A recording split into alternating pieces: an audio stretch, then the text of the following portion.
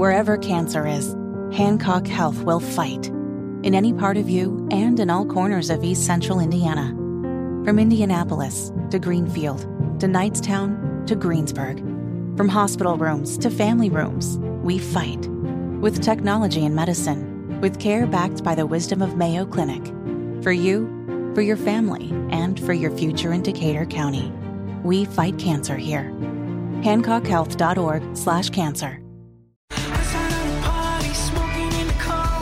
You're listening to the Hammer and Nigel Show. So is this going to be one of those segments where you play a ridiculous clip from an even more ridiculous and clownish politician and to see if I laugh or not?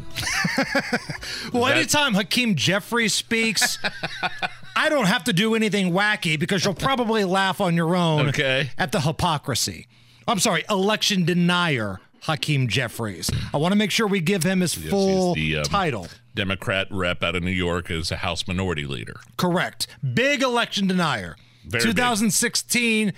As far as Hakeem Jeffries is concerned, it was a Russian election, not a real election. I thought it was a bad look to deny the election, the results of the election. You know, at least it was for people wearing the red hats. Well, it depends on who you are and who you vote for, Nige. Okay.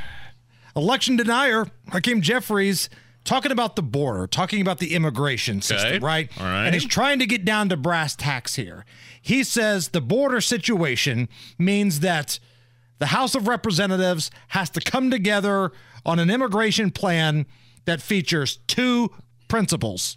And any agreement related to the border should be reflective of two principles. One, that America is a nation of immigrants, and that will continue to give us our economic competitive advantage so that our country can continue to win the future.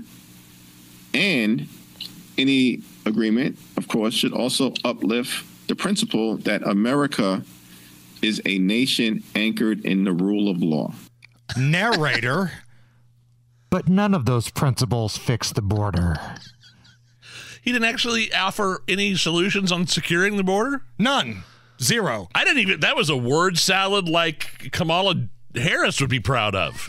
I didn't know what he was talking about there. Kamala Harris walked by, gave him a fist bump. Man, you're spitting today. Whatever, man. It's simple to me. I mean, illegal immigration was so low under Trump.